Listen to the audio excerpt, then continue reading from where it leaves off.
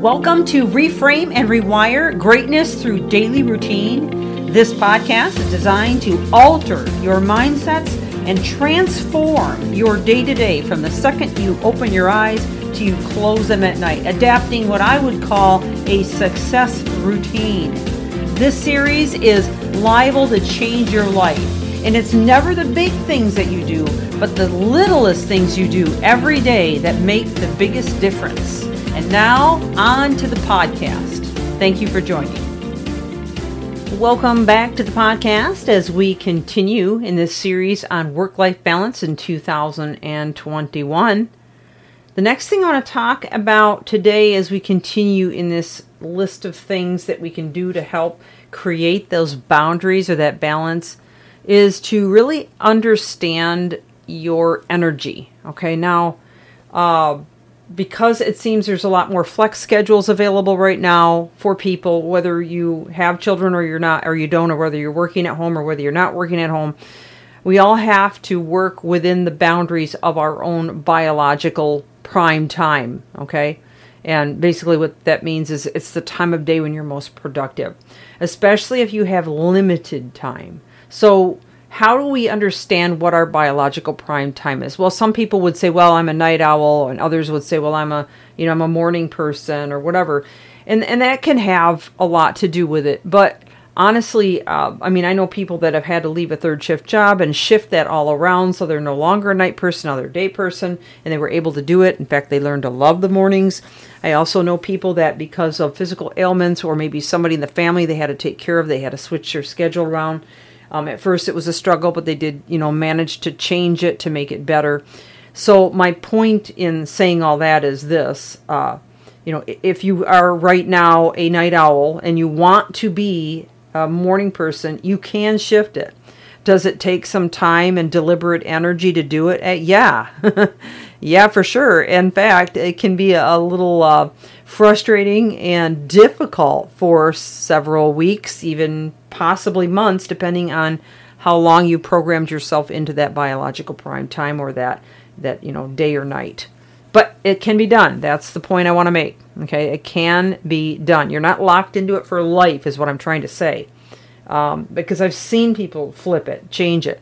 It just requires changing habits and making some sound decisions about how you want to change that. But what I want to talk to you about as well is taking advantage of the productive biological prime time that you have.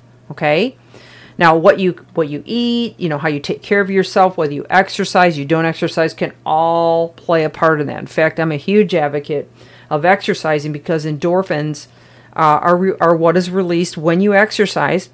And frankly, they're 200 times more powerful than morphine in terms of, a drug strength, if you want to compare it to that.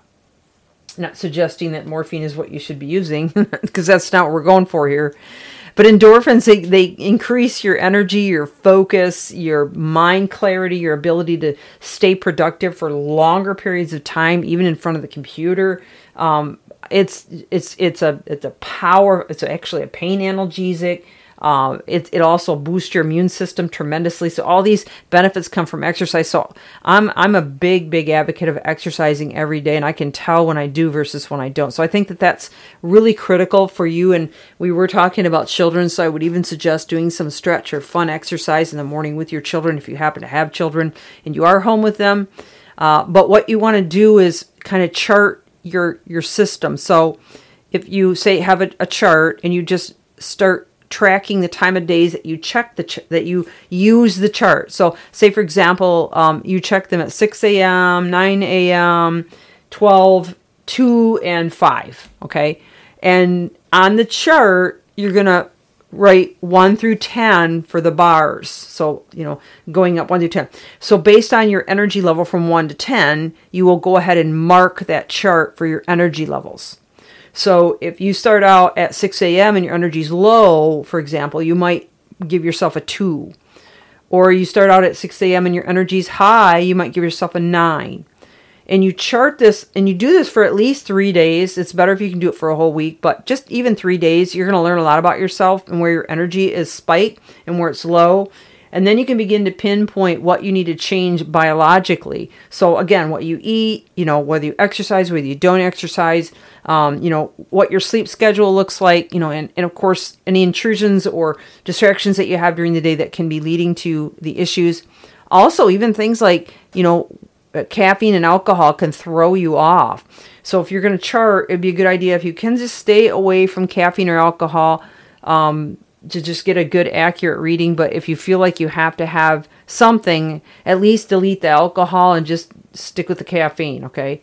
But you want to do this and then pay attention to what is happening to you that could be affecting your energy level and altering your biological clock and your energy. Once you figure out what hacks you can create, now I'll get into more of that too shortly here. But once you figure that out, then it's easy to decide, okay, I need to get rid of this or I need to move this to a different time of day, because you're literally hacking your system. But also you can begin planning the hardest projects during your highest energy points. And you're going to find yourself getting a lot more done in a shorter amount of time. So what does this have to do with work-life balance? Well, actually a lot. Because if you can figure out how to condense the most powerful brain moments into the workday at the right times, okay, at the correct times of day for your sake, then it's easier to, get done what you need to in shorter time frames. And this then can help with your work-life balance, especially if you have kids to take care of that you need to take time for, or, you have to be somewhere and you got to, be in a commute during a certain time frame. You can plan that out a little more effectively. Or you're going to be interrupted at certain times a day, so you can, plan around that to use your brain power when it's available. Those are all things that can really help. And I do utilize that in my world. For me, early in the morning is my most productive time. So my big projects, that I need to get done are best done in the morning. I know that by around 2 p.m, I'm starting to wane in energy. So that's not a good time to plan a lot of big projects. Not a real good time either to schedule, say, a speaking event or something of that nature that I'm doing online, although sometimes you don't have a lot of control over that. But I've learned to kind of roll with that. I've given you a lot of information on this biological stuff in a short amount of time, so I hope it made sense to you. I'll probably mention a little bit more of this as we move along. In fact, I've got some things to share with you tomorrow on it to cap this off. So please come back tomorrow. I'll make this a little more clear and I'll give you some more specifics and hopefully help you out in that area. This is Michelle Steffes, Reframe and Rewire. Thank you for joining.